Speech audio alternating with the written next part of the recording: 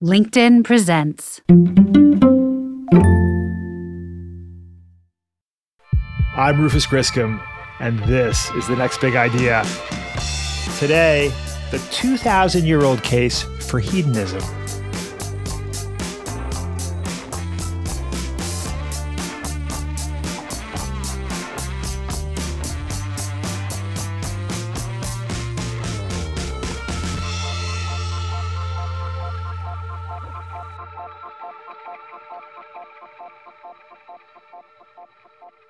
Do you like pain? It's a funny question. Who likes pain? Most of us, I think, would say that some suffering is part of a good life, and we admire those who suffer well. There was a saying in the 1980s when I was growing up, no pain, no gain, a workout mantra immortalized by Jane Fonda. But some quipster put no pain on a bumper sticker, and I remember thinking, that's more like it. Must we be masochists? On the one hand, you might say that masochism is a clever adaptation to a world in which suffering is inevitable. If we're gonna feel pain, we may as well learn to like it. We've also learned that a certain amount of discomfort resets our hedonic set point and makes pleasure more readily available. I learned this from fascinating conversations with Anna Lembke and Paul Bloom in two of my favorite episodes in the last few years. On the other hand, a reasonable case can be made that we celebrate masochism to a degree that's unhealthy. Embrace suffering in this life so you might enter the kingdom of heaven in the next one. Our priests have been telling us this for millennia in what smacks of a scam to keep peasants toiling the fields and tithing the church. For those of us uncertain of our future in the kingdom of heaven, it might make sense to optimize for joy a little sooner. We are, after all, animals whose experiences of pleasure and pain have evolved over millions of years. The stuff that feels good for a reason. Not just sex and eating, which are helpful for obvious reasons, but the joy of friendship, the pleasure of moving our bodies outside in nature, building things of value, treating each other with kindness. Among my favorite conversations on the show was a discussion with Antonio Damasio about the evolution of feelings. It turns out those gut feelings we have, sometimes good, sometimes bad, reflect a sophisticated pattern recognition, a kind of somatic intelligence communicated through sensations in our bodies. So maybe doing what feels good is not just natural, but smart.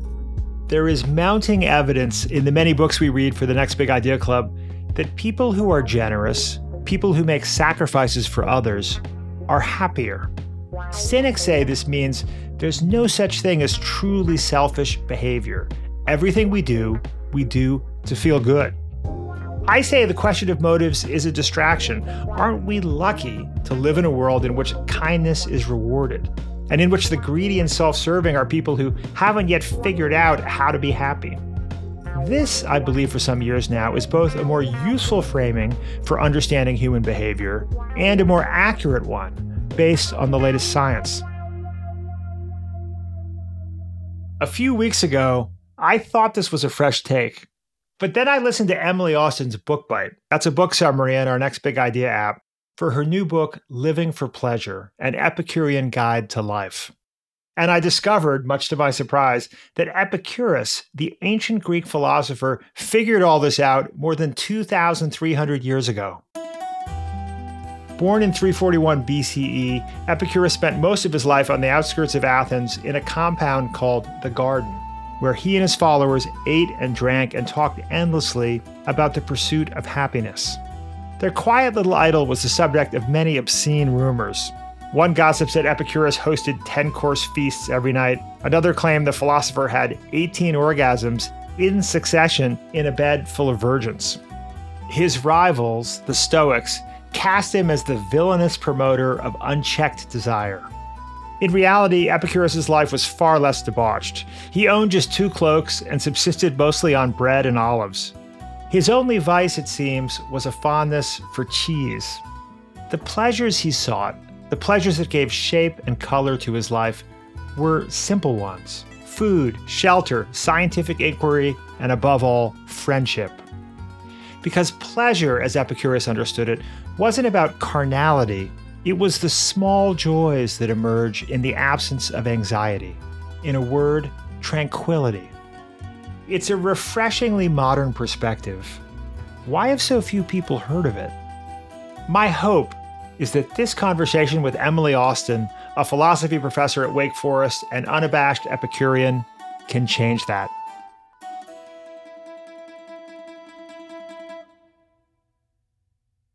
The LinkedIn Podcast Network is sponsored by Medtronic. Medtronic is dedicated to the pursuit of life-transforming health tech. From AI to robotics and beyond, we're reinventing what's possible, and we're just getting started. Visit Medtronic.com to learn more.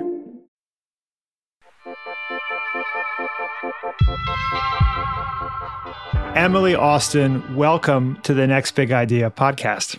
Thanks for having me. Emily, I am just delighted that we're talking on the 20th of January. I hadn't thought of that. It seems appropriate, right? Because Epicurus and his followers, living about 300 years before Christ in a lovely community called the Garden, just outside the gates of Athens, chose to celebrate life on the 20th of every month just because, as I understand it, right? They just celebrated on the 20th of every month. Is that right? That's right. They called it it gets translated as the 20th, or it's like a kegger. I love it. I love it. Well, let's talk about the school of philosophy they created, Epicureanism. How would you summarize it in a few sentences? Well, one of the things that's great about Epicureanism is he thought philosophy should be very practical. And so he thought philosophy wasn't worth doing almost unless it diminished people's anxiety or made their life go well. And so Epicureanism is fundamentally a philosophy about making your life go better. And he thought that because we're just like other animals, in some sense, we make sense of the world through pleasure and pain. And what it is for life to go well for us, for him, is to have pleasure and avoid pain. And so he was what's called a hedonist. So he thought the good was pleasure and the bad was pain. And he didn't mean this in a kind of debauched sense, although he did think pleasure made life good. So he was very committed to the idea that what we should do is put pleasure front and center in our life, and we should prioritize it. But one of the main things that keeps us from doing that is that we are sort of racked by anxiety. So in some sense, the starting point for Epicureanism is to clear out that background noise, the stuff that makes us anxious and gets in the way of the pleasure that we really want. And so the fundamental aim is to make it the case that you live a good, satisfied life that's filled with pleasures that you select prudently. It's such an interesting perspective. And I think the word pleasure is a bit misleading, isn't it? And the way people think about hedonism, because their definition of pleasure, as I understand it, is nuanced in a number of ways, in that it was not just physical pleasure, but also psychological. They saw friendship and community as arguably the number one source of pleasure.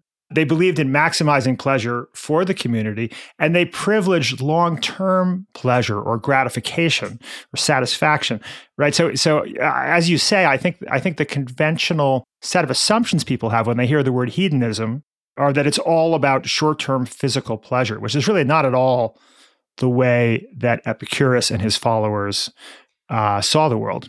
So it's true that one of the misconceptions about Epicureanism, one of the ones that's most common is, that they're foodies or debauched gluttons or people who are sex, drugs, and rock and roll hedonists. And that's clearly not true. But I feel like some defenders of Epicureanism tend to overcorrect. And so they say, no, he's not about sex, drugs, and rock and roll. He actually can live on bread and water alone and doesn't enjoy or relish any of the kinds of pleasures we think of when we think about everyday pleasures. And that's definitely not true either. So it's more of a middle ground. So it's true that he's not a sex, drugs, and rock and roll hedonist, but he does think there are a lot of available pleasures that are ready at hand and simple and that are accessible to us all the time if we privilege them. And those aren't about eating bread and water. And of course, Epicurus really liked cheese, as I understand it, right? Yeah, and he did. So if we're celebrating with a little Gruyere or and glass of wine, he would heartily approve. He would heartily approve. And I do think that that's one way in which my book differs from some other accounts of Epicureanism. And I did vet it with other Epicurus scholars, and I'm very committed to the interpretation, which is that he really did think there were a lot of pleasures that were available to us as individuals that we should prioritize as long as they don't cause us a great deal of anxiety. So yes, he loved cheese, and they celebrated every 20th, and they celebrated his birthday. And actually, one of our sources says that the Epicurean will have more fun at public festivals than anyone else. So it's clear that there was a kind of intense joy to living as an Epicurean, but it wasn't what I guess we'll call, or I'll discuss later, as corrosive. So it was very prudent. It did focus, as you said, on the long term. So what you want is pleasure over the duration. And it was very communal. So a lot of the best pleasures for Epicurus were pleasures we have with friends. Well, Emily, I want to admit here on the front end that I think your project of rehabilitating Epicureanism is important. I have a dog in this hunt. I think it would be good for everyone if we replace our reverence for Stoicism with a reverence for Epicureanism. So I've been persuaded by your book on this front. To me, it reads as a more useful and accurate way of understanding the world and a better approach to living. And what's amazing is how contemporary and relevant all of these teachings are. It delivers great advice on how to cultivate friendship, learn and grow through frank speech, address our fear of death, and on and on. What we can learn from science about how to live better, which is really this kind of science of human flourishing has been a focus of ours at the Next Big Idea Club, and really of many psychologists in the last many decades. And so I feel like the time is right to rehabilitate Epicureanism. So I just want to confess on the front end that I am in your camp here with what I think is an important exercise. Well, that's great. I think I have a dog, maybe the same dog in the same hunt. So I think that it is time for people to at least take Epicureanism seriously as a contender. There are reasons I think that some people will just be more naturally drawn to Stoicism.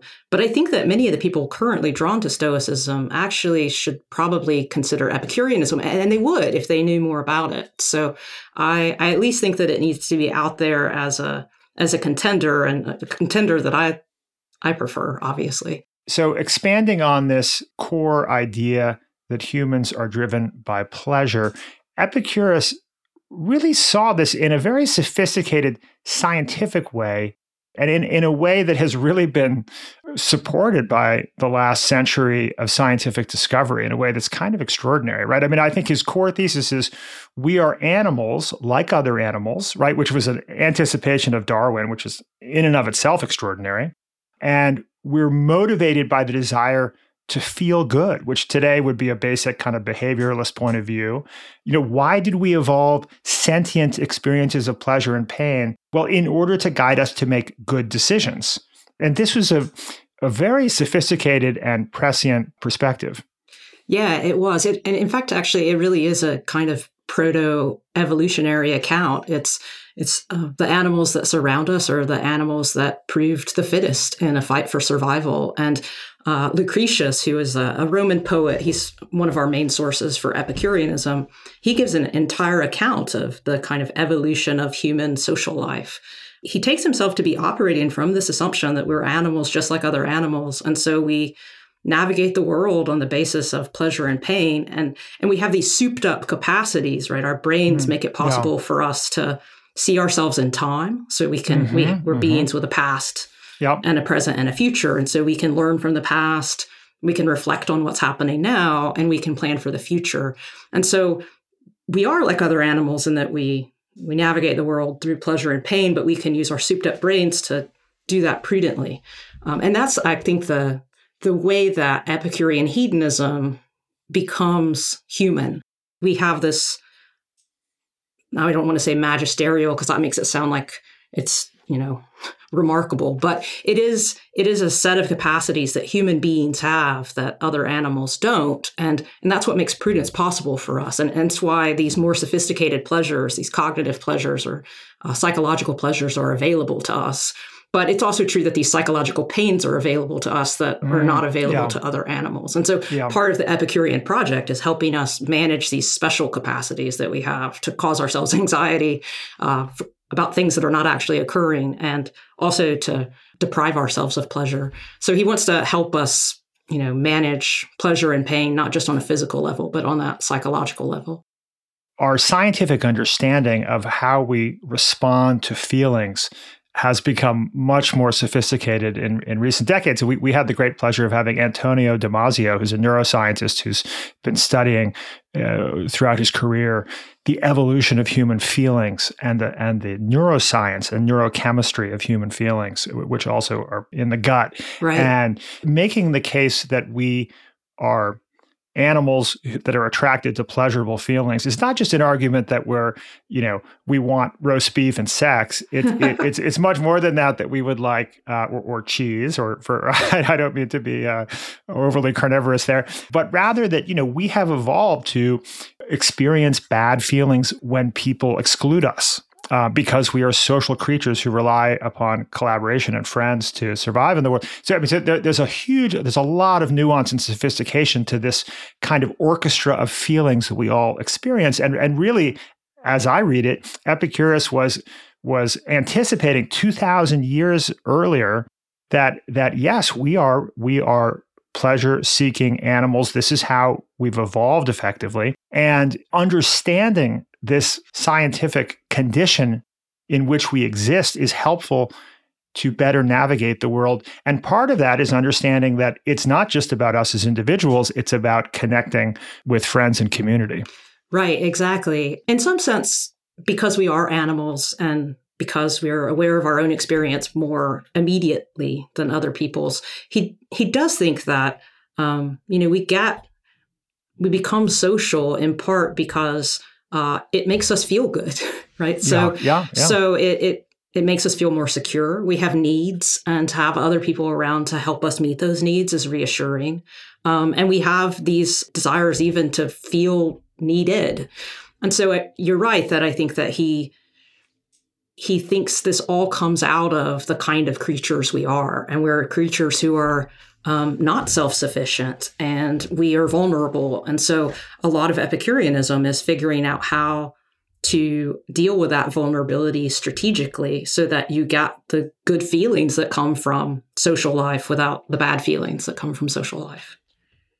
Well, and again, a lot of the scientific literature and scientific research in the last 50 years has kind of backed up this perspective. Richard Dawkins wrote this book, The Selfish Gene, which argues that altruism is an illusion. We engage in selfish acts to protect our lineage. More recently, neuroscientists have done studies where they've hooked people up to MRIs and have them perform supposedly selfish acts like making anonymous charitable donations. And what they found is those activities give people a hit of dopamine, which calls into question what's the true motivation. Are we being authentically altruistic or pleasure-seeking? But arguably, that distinction is almost a semantic one. Yeah, I think that's true.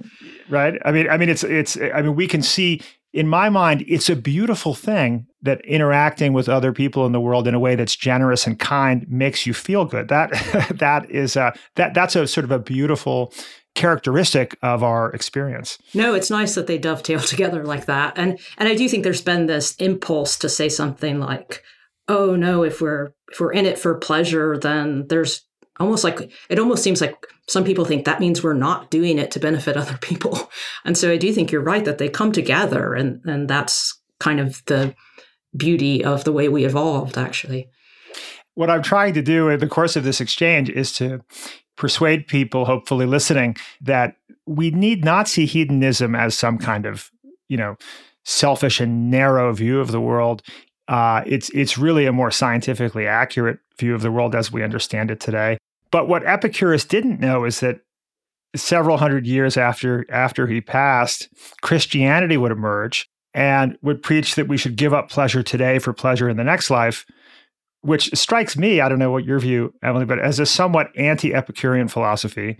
This view that virtue and self-sacrifice and masochism to some degree are the same, right? That we achieve virtue by experiencing pain. And I have a personal view that the explanation provided by Epicurus, and some folks today might call it altruistic hedonism, is both more accurate and more useful, because if we see virtuous people as those who suffer more pain for others, which is sort of the Christian view, we see the less virtuous as selfish and unworthy, and this can lead to judgment and moral superiority. Like, I am morally superior to you because you are a selfish jerk. But if, on the other hand, we see unethical people we might call greedy or selfish, as people who have not yet figured out how to be happy, these people are not wise. They need help finding a path to greater happiness. I think this is a much more effective message, right? Right. Opposed to saying you're morally inferior, you are inadequately masochistic. That's not a very convincing argument, but you haven't discovered how to be happy. We can help you. That to me is really central to Epicurus's message, arguably. Yeah, it's very central to it. And you're right that, obviously he died well before Christianity, but many of the things that you're mentioning about Christianity were things that he explicitly opposed. He did think that there was no afterlife. And he thought that the idea that we should deny ourselves things for some postmortem reward or punishment was pernicious. So it wasn't just that, some people have a false view to this effect, but that he thought it was bad for you to have that view. In fact, it actually diminished your happiness. And interestingly, he actually also thought that was impious. So he thought having that view about the gods was actually incorrect as well. But he definitely thought that the way that you sell Epicureanism, so to speak, is to say we all want to live a good life and we all want to feel this way about our lives. And in fact, we often know that, but we're not doing the things we need to do to get the things that we all agree we want. And if you have buy-in already from people about certain things that they want, like friends, then I think you're on a much better footing to convince them of something, right? So you want friends. Here's how Epicurus says that you can get them. So it's not to convince you that you're, you don't care about the right things. It's to say you do care about happiness and you're just going about it in a way that's maybe not to your advantage. Right. No, I think it's a very effective and accurate kind of argument. And as he acknowledges, and I think his school of thought acknowledges, we're not all good at being hedonists. It's actually really difficult. It's really hard. We're all motivated by short-term pleasure, but to figure out what is going to cause us to feel deeply gratified and satisfied in the long run is obviously requires a lot of wisdom. It requires near-term self-sacrifice often. But he says, and I love this line, it is impossible to live pleasantly without living prudently, honorably, and justly. And it's impossible to live prudently, honorably, and justly without living pleasantly. So in other words, if you live the right way, you're kind and generous and cultivate friendships and take care of people, it is impossible to not live a joyful life, which is, it's kind of an extraordinary statement. It is an extraordinary statement. I've come to believe it's true. Well, as a philosopher, Emily, you must have been amused in the last, decade or so by all of the popularity of Greek philosophers, right? Yeah, it's kind of strange because I thought I would be retreating into the dusty parts of academia. Then lo and behold, what I do became very popular. It was gratifying, but also very unexpected.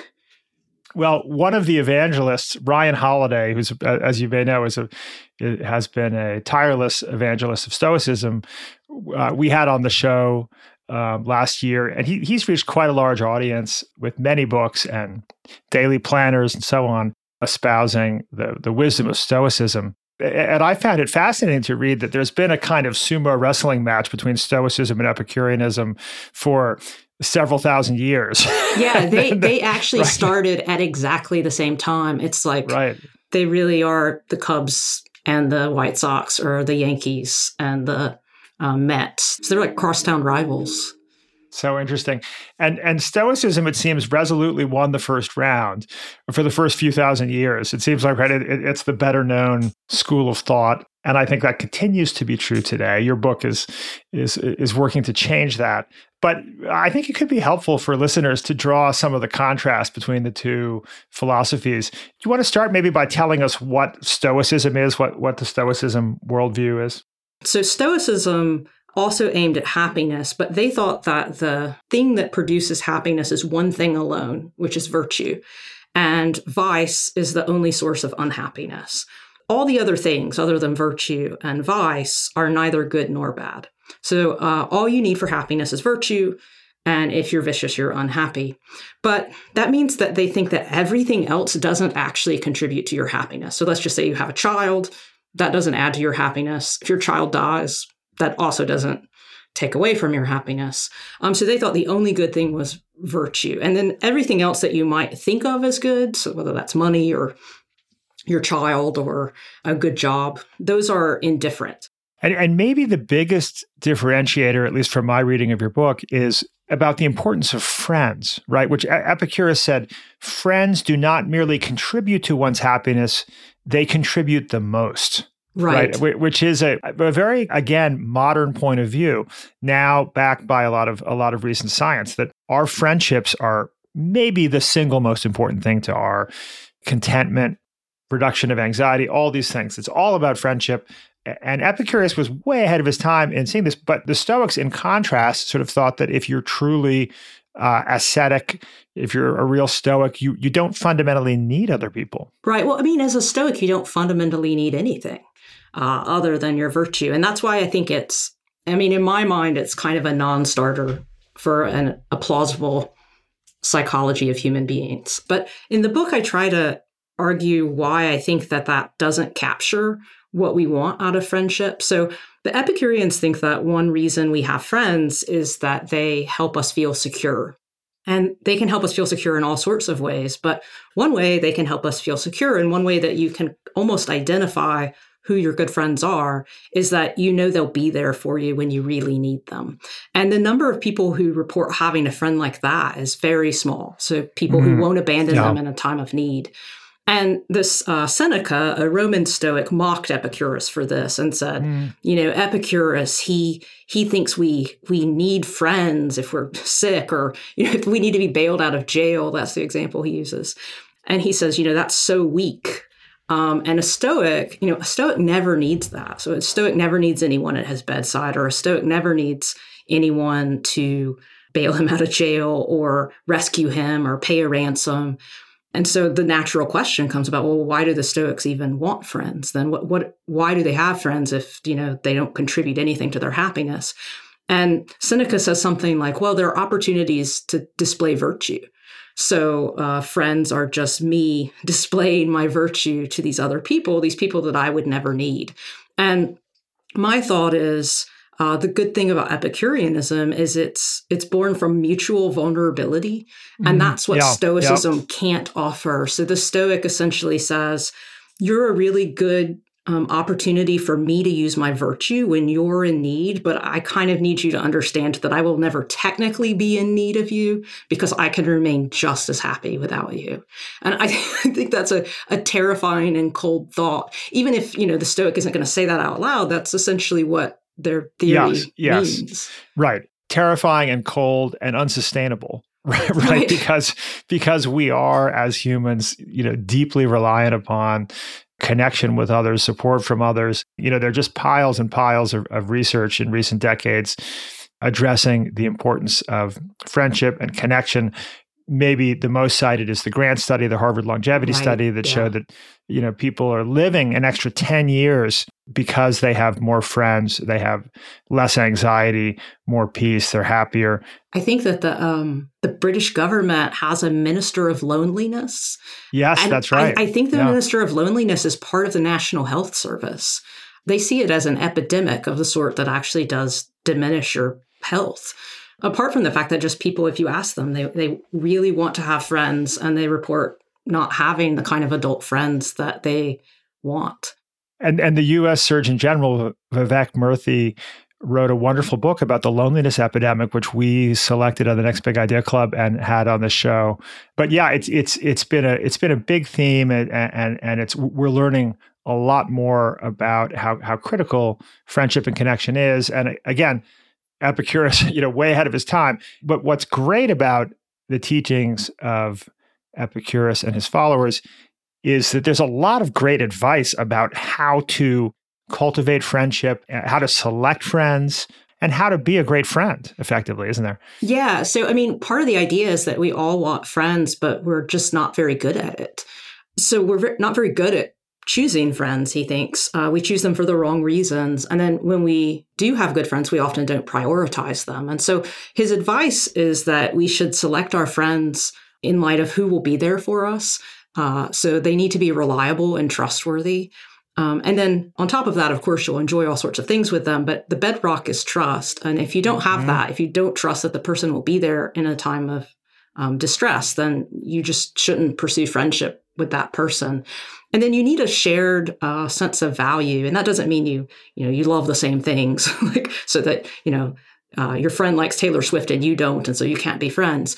So what matters most is that you base the friendship in something that's not subject to fortune. So kids all the time, right? And unfortunately, this is true of adults as well. They select their friends on the basis of who will make them more popular, who will make them look better, who's most likely to be advantageous in business. And so if you base a friendship in something like that, then when the person stops being able to deliver that, either through misfortune or circumstance, then the justification for the friendship dissolves. And so you can't really have a stable friendship that way, because you've put the basis of the friendship out of the control of the person you're friends with. Whereas if you base your friendship in things that you can reliably supply one another, like mutual support and joy, things that are within people's control and not subject to fortune, then your friendship will be more stable.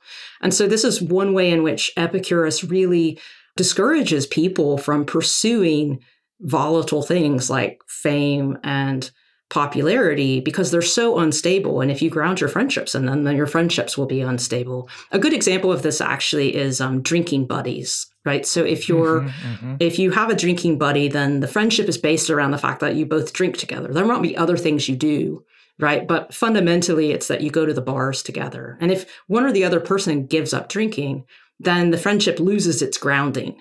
And if you base your friendship in anything like that, whether it's, popularity or beauty or wealth, those things can be lost, or the person can stop caring about them.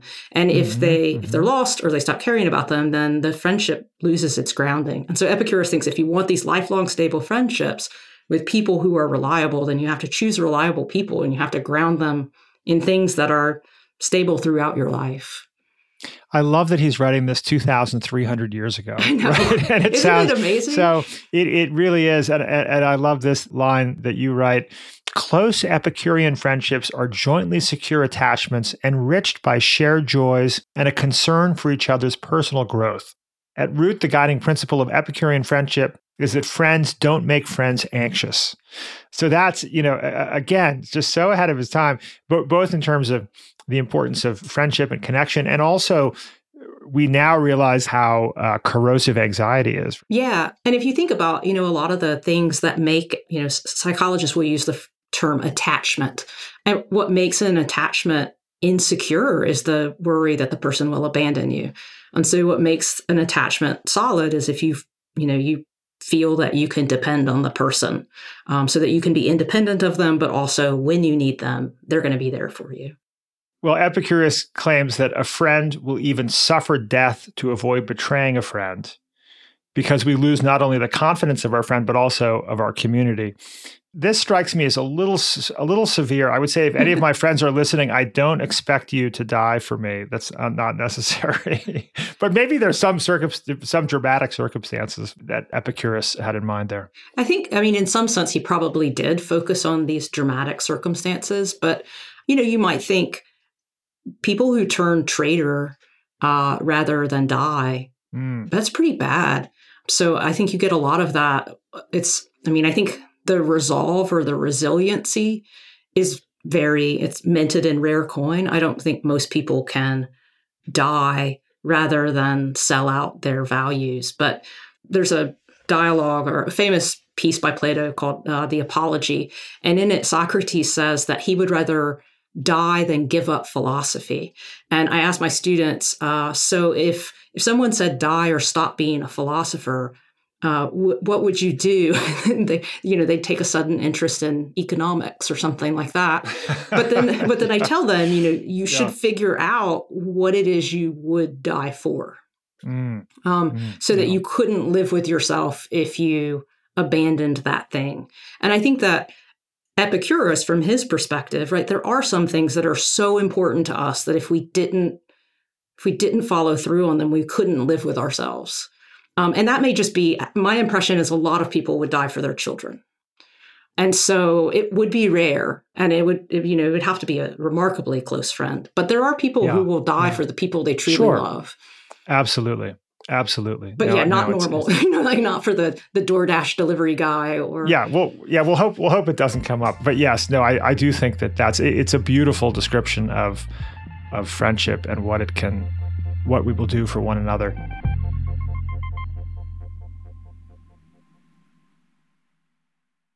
The LinkedIn Podcast Network is sponsored by TIAA. In the last 100 years, we've seen financial markets swing, new currencies come and go, decades of savings lost in days, all showing that a retirement plan without a guarantee, quite simply, isn't enough. So more than a retirement plan, TIAA makes you a retirement promise.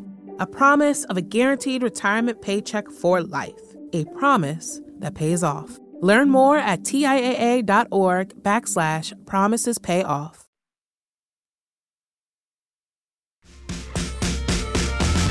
Let's talk about the 3 types of desires, which are so interesting. You break out necessary desires, extravagant desires, corrosive desires, which I think is your renaming of Epicurus's three desires, right? Yeah, so Epicurus, I really like Epicurus, but Cicero is right that his prose is difficult.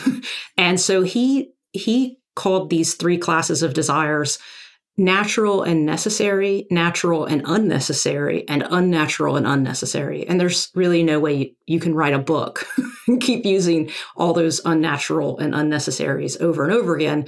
And I think it's actually just very difficult shorthand. So what I ended up doing is calling them necessary, extravagant, and corrosive. So one thing that I like about Epicurus that differentiates him from the Stoics is that he thinks that some things are necessary for happiness, some, material possessions. And so he thinks that we have some desires as human beings that we have to satisfy. So for food and drink and shelter, but also he thinks we need friends. So friends are actually necessary for well-being. Yeah. And he thinks we also need a working knowledge of science that keeps us from falling prey to superstition. So some of these things we're accustomed to thinking of as necessary, like food and drink, because we'll die without them. But other things are features of Epicureanism, like friendship. But he thinks we need those things in order to be happy. So that's a big difference between him and the Stoics, who think, for instance, again, that you don't need friends. And then there's this second class of desires, which is where all the good, interesting stuff happens in Epicureanism. They're called the extravagant desires. And these are kind of fancier versions of necessary desires. Like instead of water, you might want a nice IPA, or instead of just regular food, you might want a really tasty sandwich. And Epicurus thinks these things can really deepen the joy in our lives, but they're not strictly necessary for our well-being, which is not to say that they're not desirable and that we shouldn't enjoy them. But we shouldn't let them distract us from what's necessary, right? So you wouldn't want to pursue a tasty sandwich if it meant, neglecting your children. And so these extravagances, we're allowed to want them as long as they don't cause us a lot of anxiety or effort or distract from necessary things, as long as we don't take them to be necessary for our happiness. And he also points out that those who least need extravagance enjoy it most. I think that's true. It's a great observation, right? Because it's lost on you at some point. If you only eat in 5-star restaurants, it's no longer novel. You stop appreciating it, right? That it's the scarcity of extravagant experiences that makes them something that we relish. Right. I think it's a great observation. Yeah, it's great. So my advisor in graduate school was a serious foodie. He went to very nice restaurants very often. And I grew up in Arkansas. I had very little sort of cultural experience before I went to graduate school. And at one point, his dining partner for this fancy restaurant in DC bowed out. He was sick. And so my advisor asked me to go along, and we went to this very fancy restaurant in DC, and it was clear that he wanted to do the tasting menu, and I didn't even know what a tasting menu was. And we were there for 3 hours or maybe 4. And it was the first time I had actually had a very a sustained conversation with my advisor and gotten to know him. And the food was amazing. And there were all these utensils on the table. I didn't even know what they were. Like, who knew there was a fish spoon? I'm like, oh, what is this spoon? And I think that the fact that I really haven't had a meal like that since then makes it very memorable. And I would never say, oh, don't go to a fancy restaurant where you spend an insane amount of money on a tasting menu. When you do it, and if you have the money and it doesn't take away from necessary things, it can be the most memorable experience you have. But yeah, if I ate tasting menu in DC every day, then there would be nothing remarkable about it. And it'd be hard to grade all your papers, I think. It's true. It would be really hard to pay my bills. So we've covered necessary desires, extravagant desires, and then the third is corrosive desires. Right. So the first two, the necessary desires, you have to fulfill them. You need to prioritize them. The extravagant ones, they're great, and they actually deepen and enrich your life. But the corrosive ones, they have to go. And interestingly, some of the corrosive desires are for things that would otherwise be okay if you didn't have the wrong attitude towards them. So corrosive desires, the easiest way to think of them are when people think that there's something you can't have too much of. So, you can never be too rich. You can never be too profitable. You can never be too popular, have too many clicks, too many likes. And when that's true, there's a kind of weird result of that, which is that you can never satisfy a desire like that because there's always more. So you can't satisfy something if it's better to have more of it. And so Epicurus thinks that these corrosive desires in themselves, they can't be satisfied because there's always more to want. But then also when you prioritize them, they take a lot of effort that you should be using on your friendships, honestly. And then they are really competitive. And so they alienate you from other people and they leave you subject to envy and competition and comparison with one another. And so, for instance, while he'll think money is okay up until what he calls the natural limit, once you go past that and you start wanting more and more and more, that's a recipe for dissatisfaction and also for alienating you from the things that are really important. And so he thinks the corrosive desires, you just need to get rid of them. And generally, we can tell that we're in the grip of one because we think more would be better. And what's fascinating about corrosive desires to me on the Epicurean model is he doesn't think they're just easy to get rid of. Like you just think like, oh, well, I'll wake up tomorrow and not be greedy. Yeah, I think he thinks they have such a powerful allure for us that we do have to kind of constantly remind ourselves that they're not what we need. And I think that's one of the interesting things about him. And I think it's a little bit like a visual illusion. So when we look at a stick in water, it looks bent, right? And even when we know it's not bent, it looks that way and it can continue to look that way. And so I think that he thinks that, stuff like greed is like that. It can constantly look good. And we have to say, oh, but it's not. It's actually not. I need to stop thinking of those things that way because it's not really that way and it's not advantageous for me. But it doesn't mean that you don't consistently feel the pull of those things. It's just you use your brain to compensate for the illusion that they're good. And this notion that we should starve our corrosive desires, that we should shut them down, that we should really not indulge them, is, I would say today in American culture, a relatively radical position, right? Yeah. Because there's a certain amount of celebration of corrosive desires, right, in American culture. Oh, yeah, definitely. I mean, I guess Epicurus is okay being countercultural. It's not like he thinks like you shouldn't even want nice things. It's just that there's this way that you can treat them, whether they're competitive or comparative or something along those lines, that is unhealthy. And there is a sense in which what he says is the equivalent of starving them. But one other term he uses a lot that I think kind of fits better is to limit them, right? To put a limit on them. Because what is a problem is, when you say something like there's never too much, then you've refused to put a limit on it. Whereas if you say, oh, no, this is enough right here. Or now that I have this, anything else doesn't matter. Yes. And you actually quote Gordon Gekko from Wall Street, right? I think we have the clip.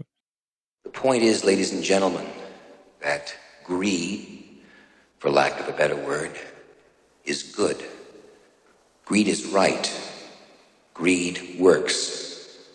Greed clarifies, cuts through, and captures the essence of the evolutionary spirit. Greed in all of its forms. Greed for life, for money, for love, knowledge, has marked the upward surge of mankind, and greed, you mark my words, will not only save Teldar Paper, but that other malfunctioning corporation called the USA.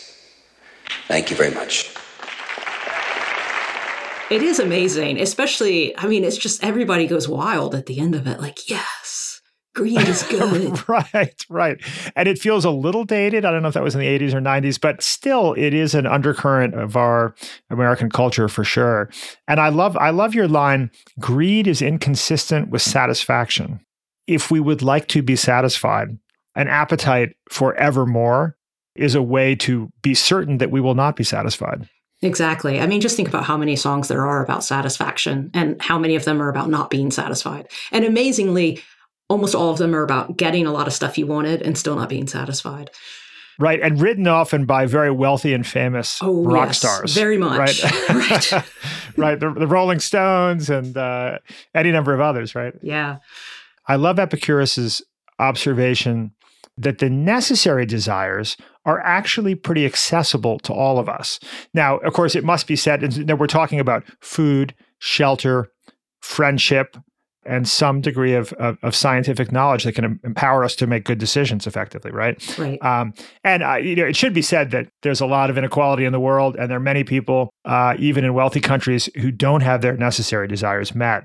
But most of us in wealthier countries anyway can get these basic food, shelter, friendship needs met. And it's so empowering to realize, if you agree with Epicurus, that all of the joy and pleasure, or the vast majority of the joy and pleasure that's available to us, is available if you just have those necessary desires met. And I know in my own life, Emily, I've been a relatively risk-tolerant entrepreneur for a few decades and taken a lot of risks. And my mother was always just astonished that I would take these risks. And I just said, Mom, I just know that if everything goes wrong and I lose everything, I can just get a job pouring coffee in a coffee shop and have a stack of books at home to read and some friends, and I'll be very happy. I think that's right. And in fact, I think that is what helps make sense of, some people think that Epicurus can't make sense of ambition, right? So that sort of these things that we try to do that are uncertain often give us anxiety. And if Epicurus is opposed to anxiety, then surely he's supposed to be opposed to ambition. But I think the way you're describing it is much more like how he thinks of it, right? Which is this idea that I know that I have what I need and that I can be happy with what is accessible to me if that's the way it turns out. And then I think you are allowed to take a lot of risks if you do it with the right attitude and you don't, I'm not going to ask you whether you made any great moral compromises in your entrepreneurial endeavors, but I think he thinks that we can choose all sorts of things and fail at them as long as we know that we have what we need. And those things are, friends and the ability to have leisure to read books occasionally. And there's no reason to think you couldn't do that while being a barista. In fact, sometimes that's the easiest setup for doing it. Yeah. Well, and it seems that he's pointing out with these three types of desires that it's precisely when we give up any of these necessary desires for the extravagant or corrosive desires that we err. Yes. Right.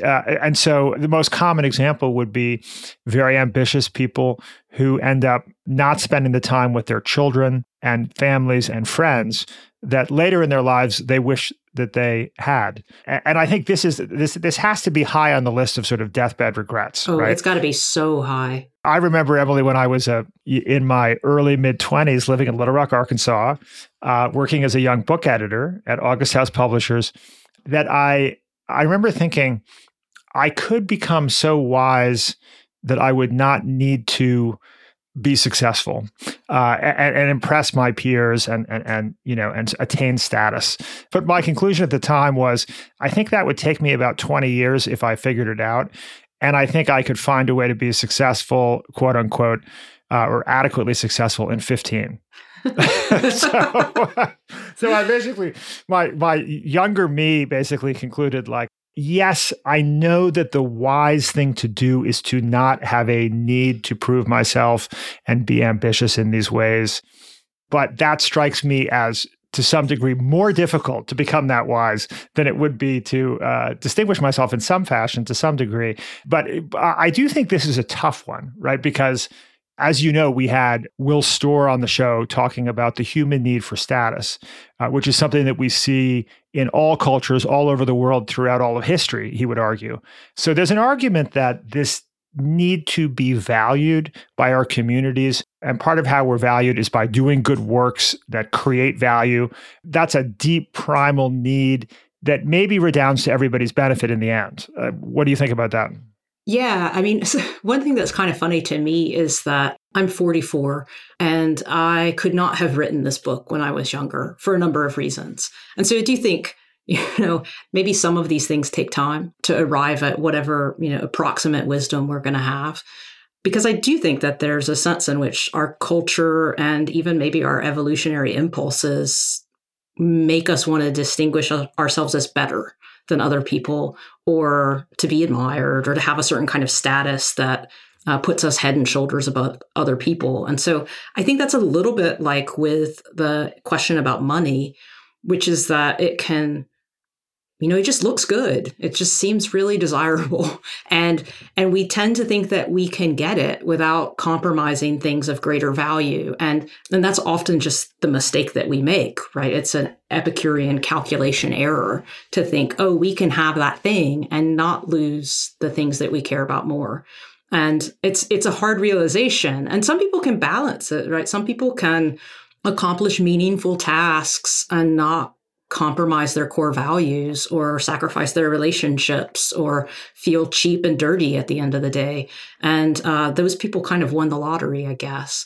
So I do think that it's true that we want a certain kind of status. And then the question is, and I think this is what I took away from the Storr interview that you did, the Storr interview, is that we're all going to play the status game, but we can play it on our own terms. And as he put it, he thought that the way to kind of approach it most effectively in the end was to aim for, I think his 3 words were warmth, sincerity, and competency.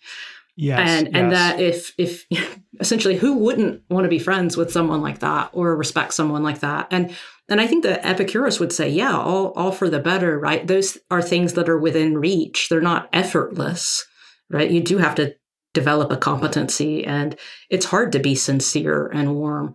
But I think if you can play the status game and do that, then Epicurus is totally okay with the status game, because I think that's what an Epicurean community is like.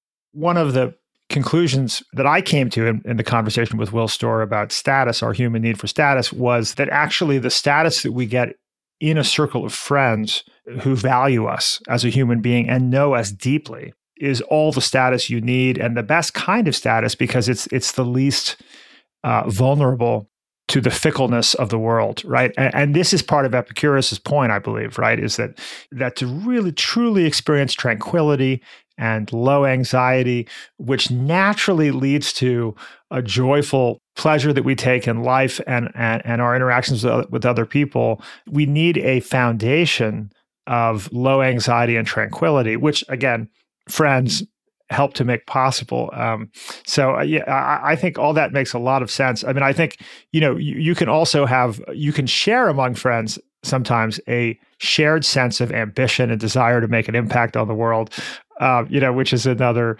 sort of layer, right? Which gets us into the question of the cost of wealth, which you actually asked me in a nice way, or were polite enough not to ask me, which is in building a series of companies, have I been less than virtuous? I don't mean less than virtuous. I meant like sell your soul or something much worse than that. I mean, I would certainly say that in 25 years of building companies, sometimes in my 20s and 30s, I do feel like I made some decisions that I would not make now, that were expedient and did not were more about accomplishing the goal opposed to making the product or the service or as good as it could possibly be for everybody. So I do feel that way, and I think this is part of another kind of maybe somewhat controversial claim by Epicurus or in your book, which is that it's almost impossible to make a lot of money without engaging in wicked deeds of some kind. Well, right? Is that he doesn't say it's impossible, but he says it's very difficult, and I think that's kind of true.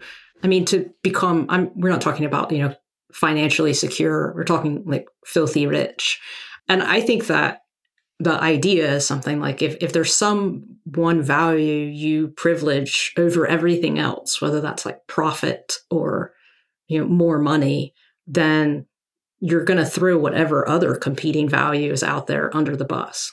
So if you say the only thing that matters is profit, then you're going to get that by hook or by crook. And I think there's something to be said for the fact that you can't get that without screwing people over. And so he does think that there are ways you can get it that are, in fact, perfectly ethical. It's just that for the most part, getting a lot of wealth it's difficult to get without cheating or jockeying for power in unseemly ways. If and when a friend engages in such behavior, the best response might be frank speech, which is a wonderful section of the book, addresses how to speak frankly with people, and also assessing what people we should speak frankly and honestly with. And when we talk about frank speech, I think of a sort of more modern term of radical candor, as Kim Scott framed it, right? But this is another section where it felt to me like Epicurus and his followers, it felt very modern in the way that they were analyzing the nuances of what degree of kind of tough love honesty was wise and prudent and useful, and what was ineffective and counterproductive. Yeah, I think this was one of my favorite parts of the book to write, because I think that there are a couple of things that are interesting about it. One is that it doesn't make any sense if you're a hedonist to cause people pain unless there's a benefit, right? So if you're just going around telling people what you think of them and it causes them pain and it doesn't benefit them, then you're actually, it's not good hedonistic calculus. And then I think he also thinks that, all of us, when we're criticized, we feel pain. It's just a natural thing. And so if we're going to talk to one another about our weaknesses, we need to keep in mind always that it's painful. And so whenever we do it, it has to be for a good reason, and it has to be with some hope that it will actually produce a benefit. Another thing that's interesting is that the Epicureans tended to think that this happens really only in friendships or relationships with people you know. And so frank speech on the internet that's not going to happen as an Epicurean because it's with strangers. And then you're supposed to focus on things that can actually change. The Epicureans, again, because they are such good natural scientists, think that we have these predispositions and tendencies, and then also sometimes just results of our upbringing or our experiences that make us not perfect. And that part of being a friend is to see which ones of those things actually matter and which ones don't, and which ones need to change and which ones can, right? So I have a friend who, it would be ridiculous for me to think I could convince her to not be late to things, right? That's just not going to happen. And so that's just something you don't bring up. And so it is, they think of it as an art. So it's something you get better at and that you can do badly. And I do think that there's something interesting about it, because the people I talk to who work with, in business schools, they're constantly trying to figure out how to give feedback that doesn't destroy their employees. Yes. And so because these conversations are so fraught with challenges, people just don't have them. But if the only way to improve is to have them, then we really have to figure out how. And so part of that is choosing what we need to actually help people improve on, and doing it in a safe environment, in a relationship where people have some investment in the relationship continuing. So it's not to score points, it's to actually help people work through things that will make their life better. Right. And I think that often we think of frank speech as, something entirely different than that. And so that's why I like the Epicurean account of it. Yes. And right. And I think part of his view, was that tranquility is impossible without acknowledging our faults, that we do need to be on a journey of discovering our faults and accepting our faults. And that's a collaborative journey with others, which again feels very kind of contemporary.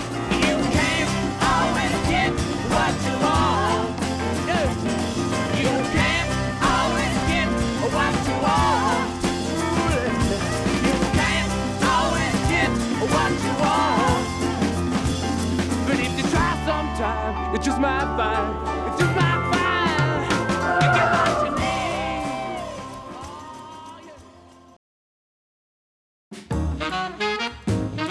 need. Before we get back to the show, I want to play you a quick clip from Emily's Book Bite. That's the audio summary of the book she created exclusively for the Next Big Idea app. Epicurus thinks corrosive desires rip at our well-being for a number of reasons. But the main problem is that they simply cannot be satisfied. There is always more to be wanted, stretching forever into the future, more and more and more. To put it succinctly, greed is inconsistent with satisfaction, and tranquility is a form of satisfaction. When I listened to that line as I was strolling through the vegetable aisle in Whole Foods, I literally stopped, tapped back 15 seconds, and wrote this down. Greed is inconsistent with satisfaction, and tranquility is a form of satisfaction. I thought about this for the next day, shared it with a few friends, and then called up Emily and asked if she would join us as a guest on this podcast. You see, we use the Next Big Idea app too. We use it to discover the very best new books. Some are by famous authors, others less so, but they're all books that might cause you to stop in the vegetable aisle, write something down, and share it with a friend. So try it for yourself. Stop this podcast. Don't worry, we'll wait for you. And search for Next Big Idea in your app store. Download the app and start listening to a new book every day, whenever you have a spare 15 minutes.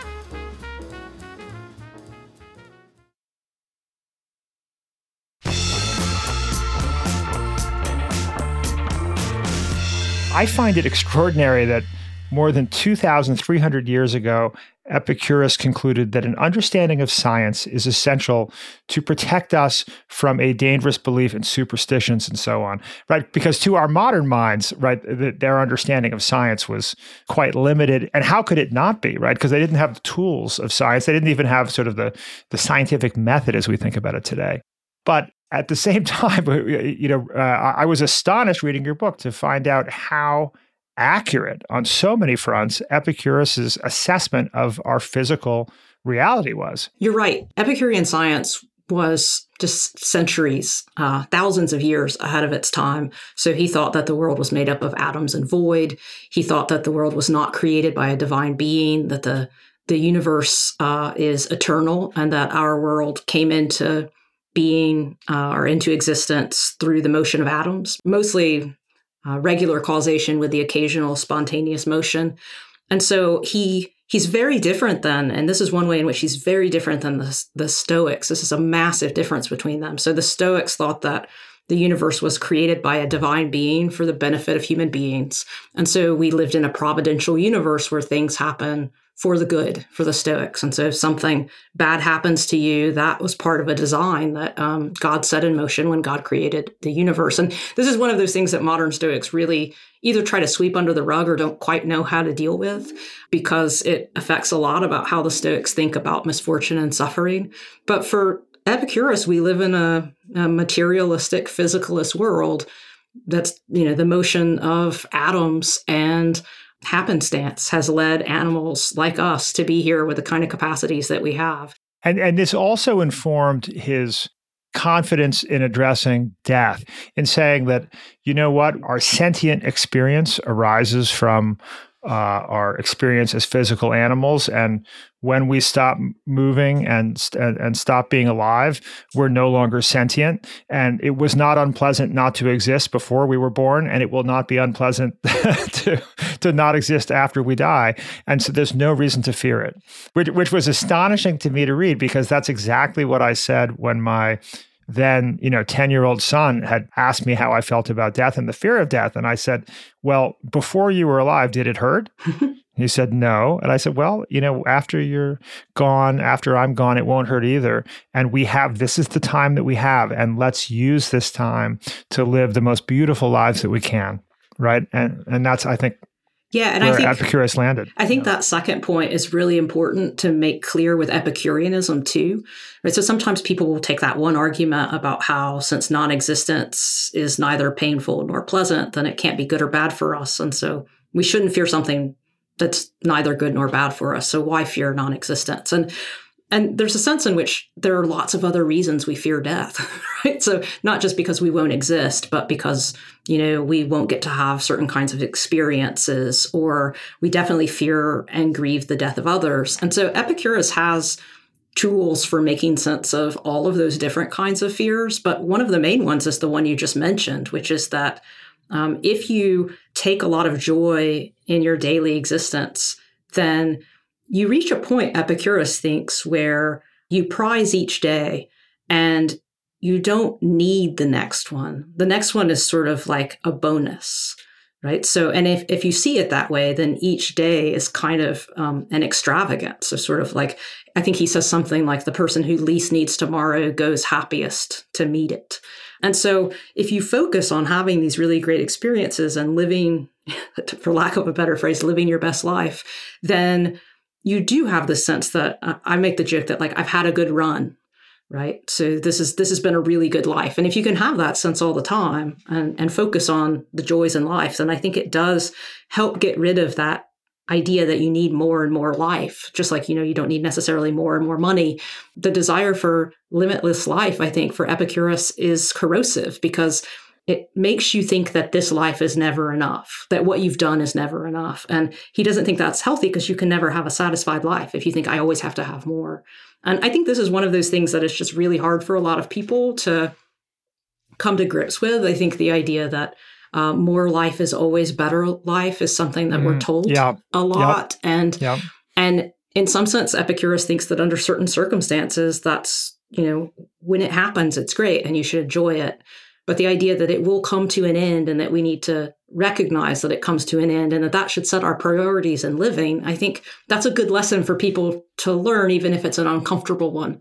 My wife is very nervous on airplanes, Emily, and I am too. I can get nervous on airplanes too, and particularly if there's some turbulence.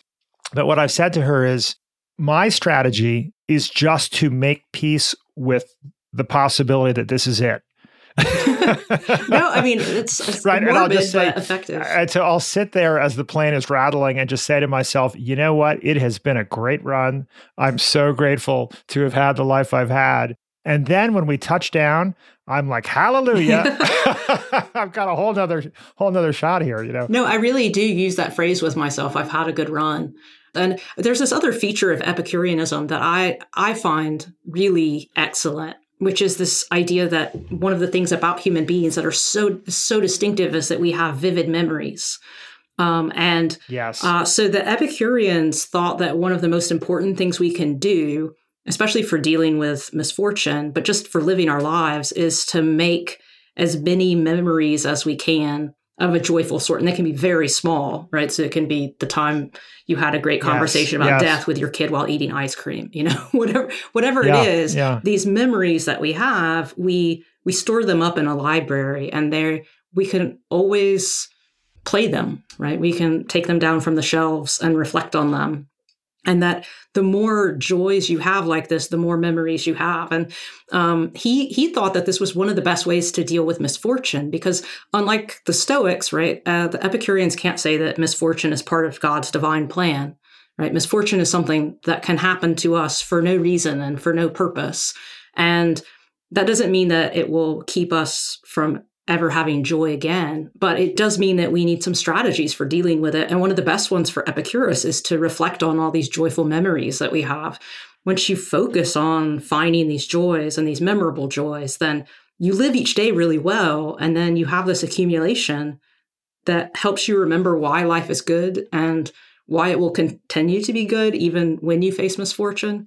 I find that a really meaningful part of Epicureanism. My partner, when he was 22, I think, he was shot with an arrow from a compound bow in the gut. And so he was very lucky to survive. And he was in hospital for 2 weeks. And when we first met, he told me the story. And he said that when he was there, he realized that the only thing that he could really do was play his memories to himself, that he was reflecting on all the good things in his life. And he decided that he was going to trade money for time and experiences. And, there's some ups, there's some costs to that, but there are a lot of benefits. And so he just thought, if I find myself in this situation again, like in a nursing home when I'm old, I want to be able to replay good things. And I thought, wow, how Epicurean. And I think that's really important.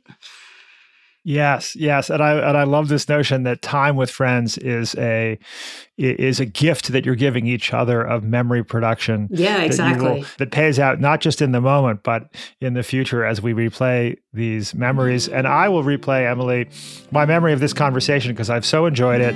What a wonderful book and what a great conversation. So thank you for being with us today. Yeah, this was a blast, Rufus. It's good to meet you. And also, I guess, we were both in Little Rock at the same time. Who knew? I know. What a small world, right?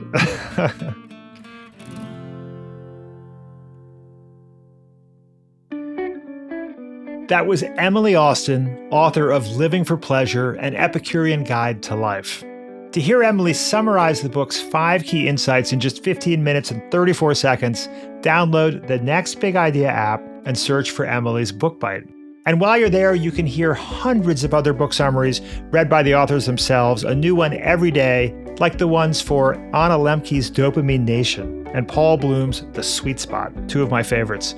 All you have to do is go to your app store and download the Next Big Idea app right now.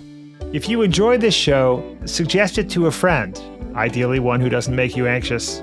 Send them a text or an email, slip into their DMs. We're always grateful to reach new listeners.